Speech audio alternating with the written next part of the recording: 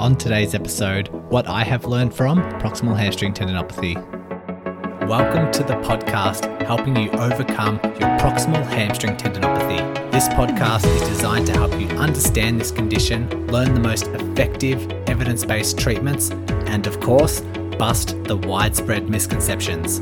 My name is Brodie Sharp. I'm an online physiotherapist, recreational athlete, creator of the Run Smarter series, and a chronic proximal hamstring tendinopathy battler. Whether you are an athlete or not, this podcast will educate and empower you in taking the right steps to overcome this horrible condition. So let's give you the right knowledge along with practical takeaways in today's lesson.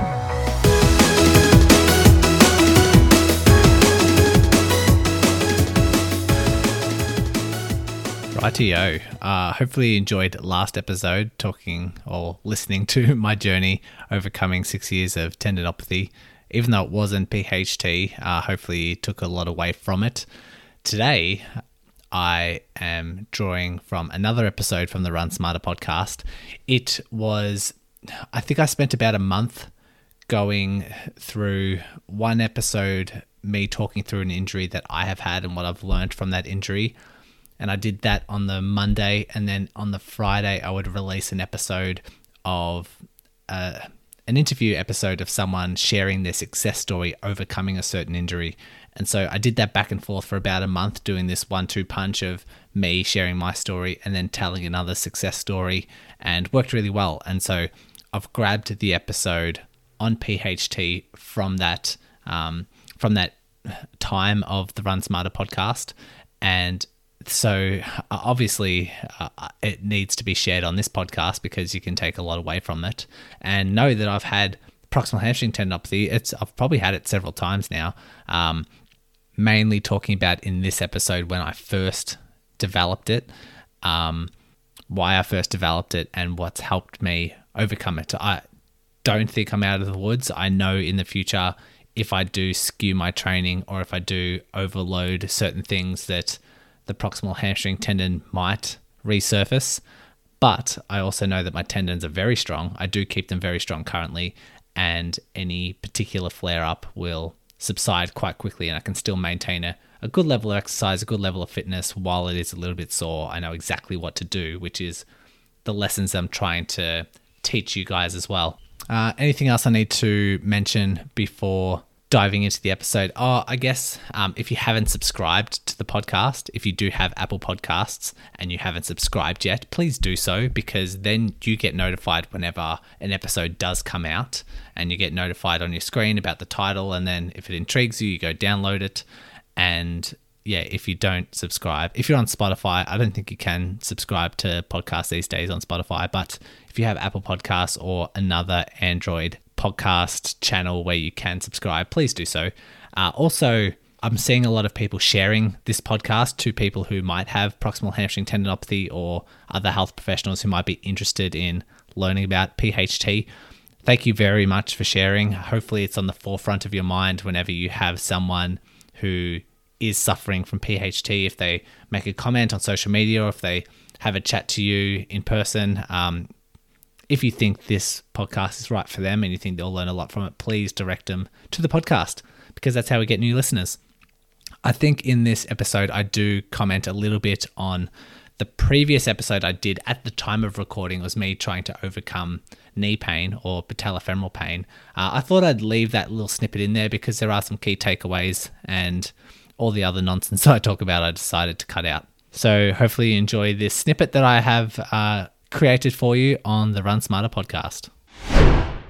We're continuing our series, discussing what I have learned as I've gone through several running injuries in the past, and this by no means is no exception. The high hamstring tendinopathy is super common with a lot of runners that I work with, and yes, I have dealt with this myself in the past.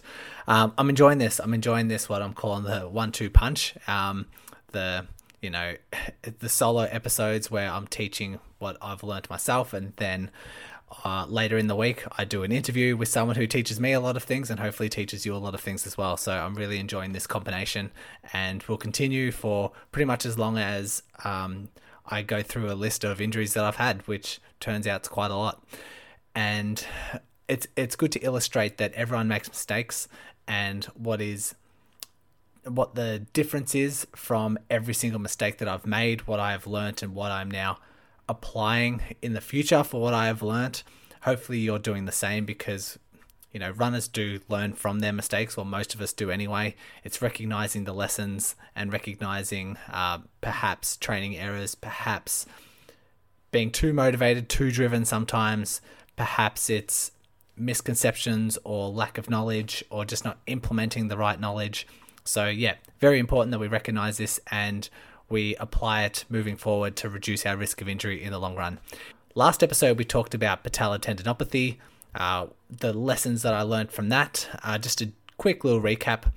Lesson number 1, your weak links will resurface. Don't just modify your activities so that your symptoms subside. Don't just continuously avoid these aggravating factors. We need to try and tackle your weak links head on, because as soon as you change up your routine, as soon as you try and do something new, that injury will resurface. The second lesson I learned that was the effectiveness of isometrics and applying that to a tendinopathy.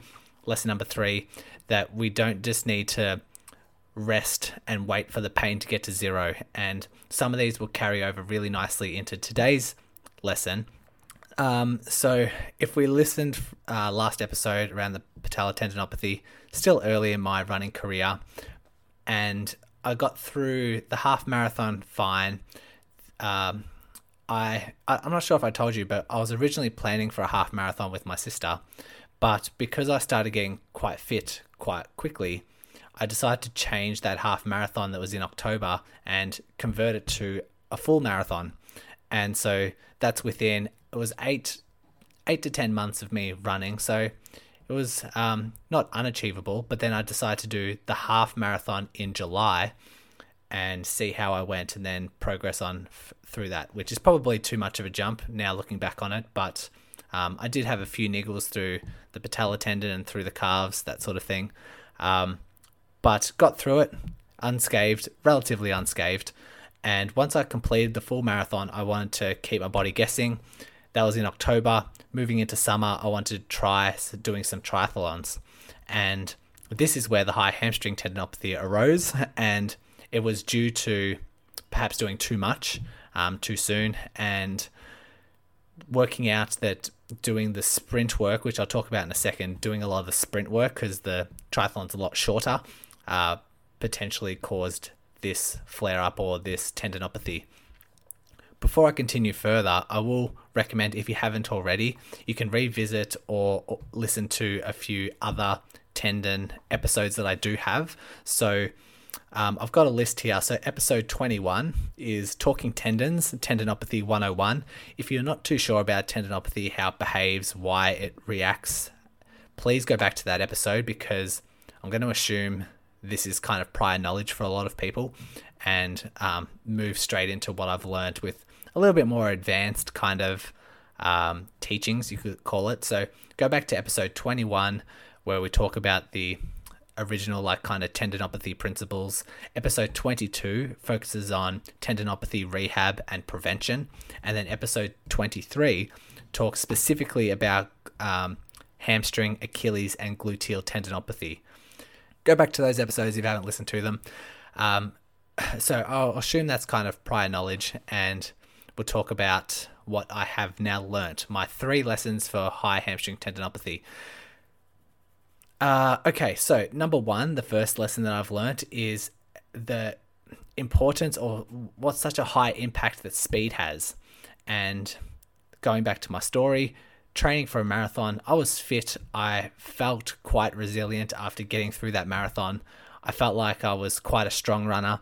And it just goes to show that as soon as you start implementing some sort of speed work, that these injuries still might occur. Even if if you're built for a marathon, if you've got the marathon capacity, as soon as you back off and start doing some sprint work, these might arise. So yeah, there are some studies done. Tim Dawn, I don't know can't remember what the year of the study was. Maybe 2016. I have it, actually, I think I have it up here. bear with me here. I'm just going to scroll through. I've got the title right in front of me. 2012. So in 2012, Tim Dawn and other colleagues published this paper. The title of the paper was Muscular Strategy Shift in Human Running, Dependence of Running Speed on the Hip and Ankle Muscle Performance. So did a really nice job of looking at the force requirements of different muscles at different speeds. And there are certain muscles, in particular, to say the calves, that have a huge demand, but it doesn't necessarily change too much with speed. Those like 6 to 8 times your body weight, especially through the soleus, 6 to 8 times your body weight, it pretty much starts even at relatively low levels of speed. So it's still working at quite a high amount. The hamstrings, however, just significantly jump up the faster and faster you run. It just goes through stages where it just ramps up. And if you can try and imagine, this is what I like to envision, the amount of force that's required for your hamstrings, every single step that you take. If you increase your speed, and let's just say that hamstring goes from just like a slow jog to a fast run, that's almost like 3 to 4 times what it's usually doing. And that's 3 to 4 times the force every single step. And then you times that step by tens of thousands of times, depending how far you're running. And that's a significant accumulation of load compared to what it's used to doing. And so that's why we need to really pay attention to that if we are changing speed. We do it just like we do mileage, just like we do weekly mileage. We do it for every other component. We want to make sure that we introduce it slowly. We want to make sure that we introduce it with minute steps. And we want to make sure that we introduce it so that the body adapts and gets stronger. These are back to our universal principles in season 1. So the speed combined with the compression. So I'm not too sure how much hills I was doing, but just for the runner in general, if you're running uphill, sometimes it's with a lot of force, but the act of just trying to climb up an elevated terrain means that the hamstring goes under more compression, because when you first place your foot down on the ground, if it's uphill, then the hip has more compression against the tendon. You'll learn those in those earlier episodes. But with the triathlons, not only was I doing a lot more sprint work, but I was also doing a lot of cycling and a lot of hard cycling sessions. And you got to get off the bike and you got to try and run essentially as fast as you can for 4 or 5K. So just that was a huge jump. And hence, this is why I developed the high hamstring tendinopathy. So make sure your body is ready and make sure you're always incorporating some sort of speed in your workouts. So if I was training for my marathon, I would go back and do some speed work, whether it's once a fortnight or just getting my tendons ready for some sort of speed, because it just wasn't one of the buckets. I had the endurance bucket done. I think I had some sort of strength because I still was doing a lot of gym, but just that fast acting plyometric power base, I just wasn't implementing enough. And so that's why I've decided, or I've come to the conclusion of why my hamstring flared up.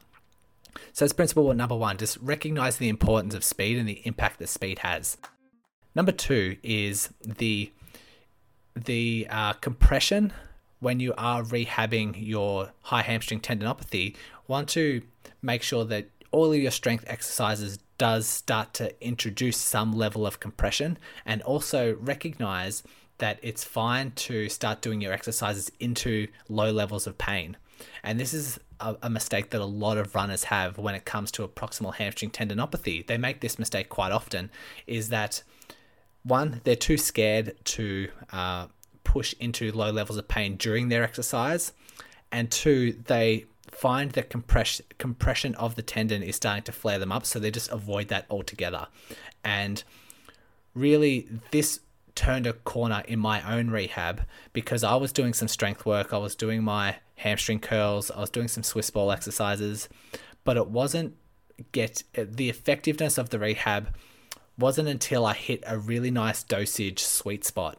And the sweet spot for me at that point in time, based on the strength that I had and the stability that the tendon had, was working heavier exercises, was creating more pain during my exercises, and I was doing those painful exercises more frequently.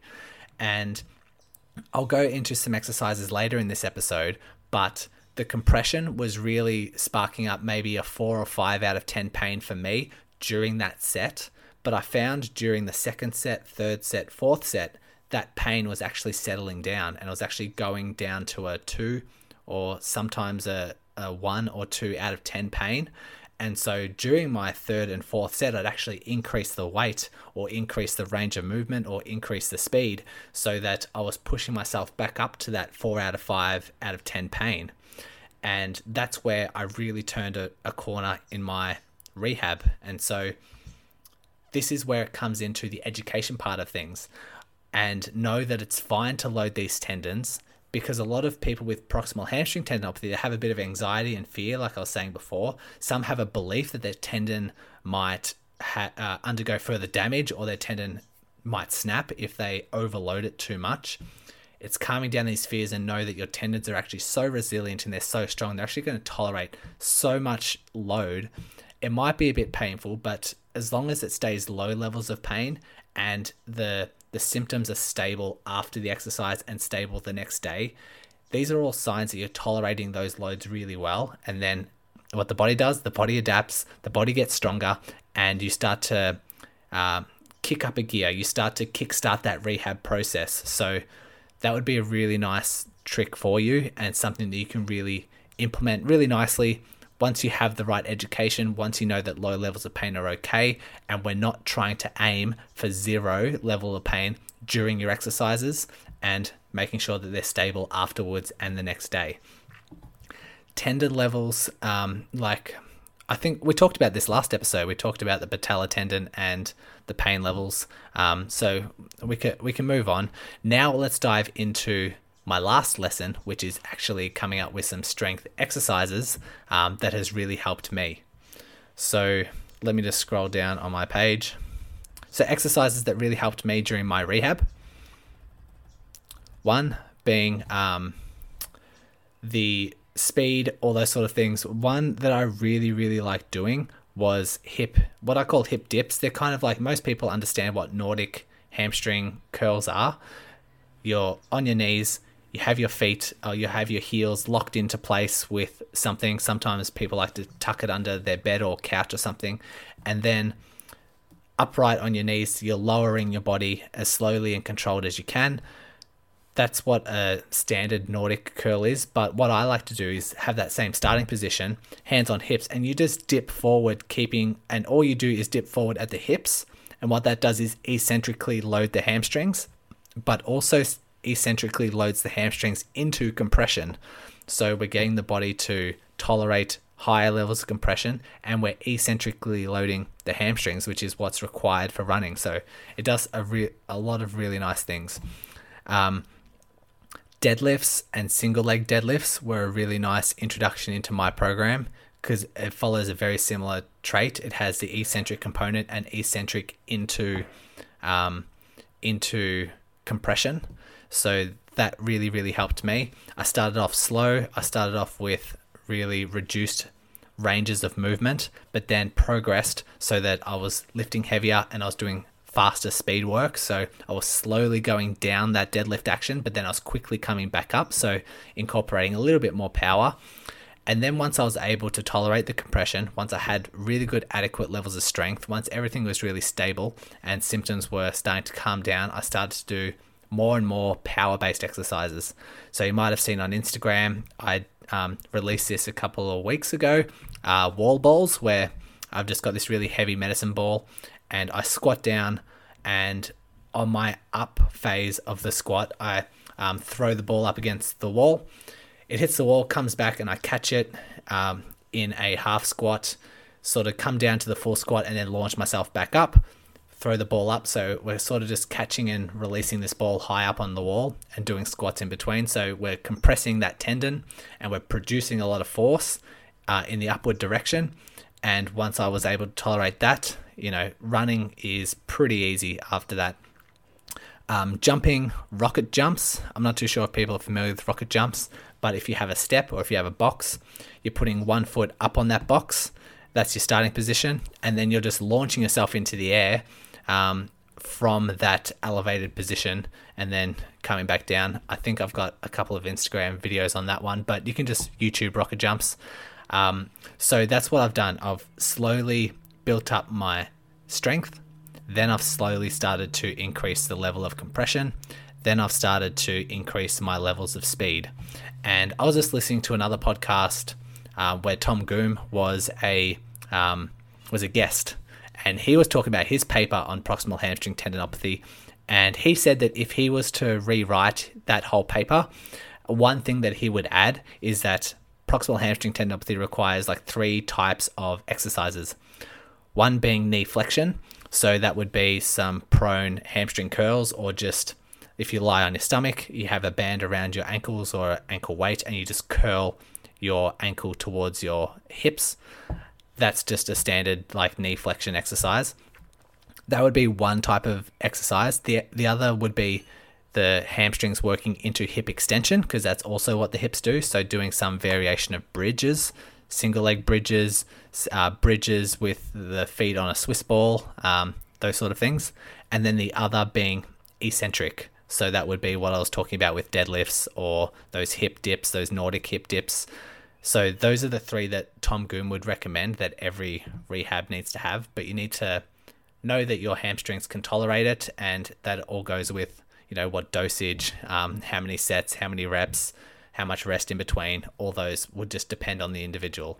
So a bit of recap. Let me scroll back up because I've got all these. Okay, number 1 for the lessons that I've learned: recognize the impact that speed has when you start to implement some sort of speed or hill repeats, those sort of things. I want to make sure that we're slowly adapting. Number 2, we want to rehab into compression, and we also don't mind if that's low levels of pain during that exercise. We definitely don't want to aim for 0 or pain-free exercises. And the third, just those exercises that have helped me, those Nordic hip dips, deadlifts, single leg deadlifts, and then progressing into wall balls, jumping, rocket jumps, all those power-based exercises. So that's what I have for you today. High hamstring tendinopathy. Hopefully we've covered a lot. Hopefully you've learnt a lot. If it's kind of gone over your head a little bit, you're not too sure why a hamstring flares up or what this whole compression thing is all about, please go back to those episodes that are listed before. So episode 21, 22, 23, and 33. Thanks once again for listening and taking control of your rehab. If you are a runner and love learning through the podcast format, then go ahead and check out the Run Smarter podcast, hosted by me. I'll include the link along with all the other links mentioned today in the show notes. So open up your device, click on the show description, and all the links will be there waiting for you. Congratulations on paving your way forward towards an empowering, pain-free future. And remember, knowledge is power.